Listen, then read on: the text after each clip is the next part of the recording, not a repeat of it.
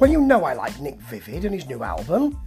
The Secret is out, and you'll have heard this podcast about how much I like Trainers, his dual videoed first track from it, and also the album itself, and you'll also have read on 25 years later how much I like it. Oh, yes, I do.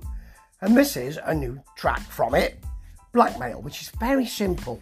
It's got a kind of pushy drum machine feel, that sparse soul which is so popular at the moment.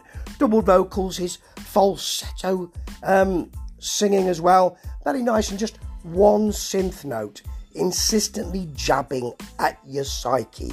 Constantly saying, this is good, listen. Starts with him tied up with a bag on his head with his name and the title of the song on.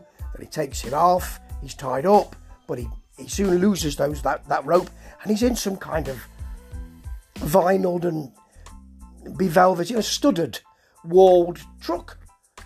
He's handcuffed, but then he gets his cigs out and smokes one while he's singing to us. And then he's free. What happened to the handcuffs? Blimey, you can't really get a bead on this. Is he handcuffed? Is he not? Is it in his mind? Is it not? He's in an industrial wasteland area. He's got a suitcase. Nice white suit. Drops the suitcase. Walks off into the distance. There are papers in there. I can't read them. What's going on? Interesting. I like the video. It's almost as if he's thinking that he's shackled. He's thinking that he's being blackmailed, but he's not really.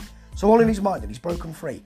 That's the way I like to see it. That will be my truth for this. Good song though. Great album. Do take a listen to it. Nick Vivid. Love it. His other albums are good as well, but this one is even better. Ta-ta!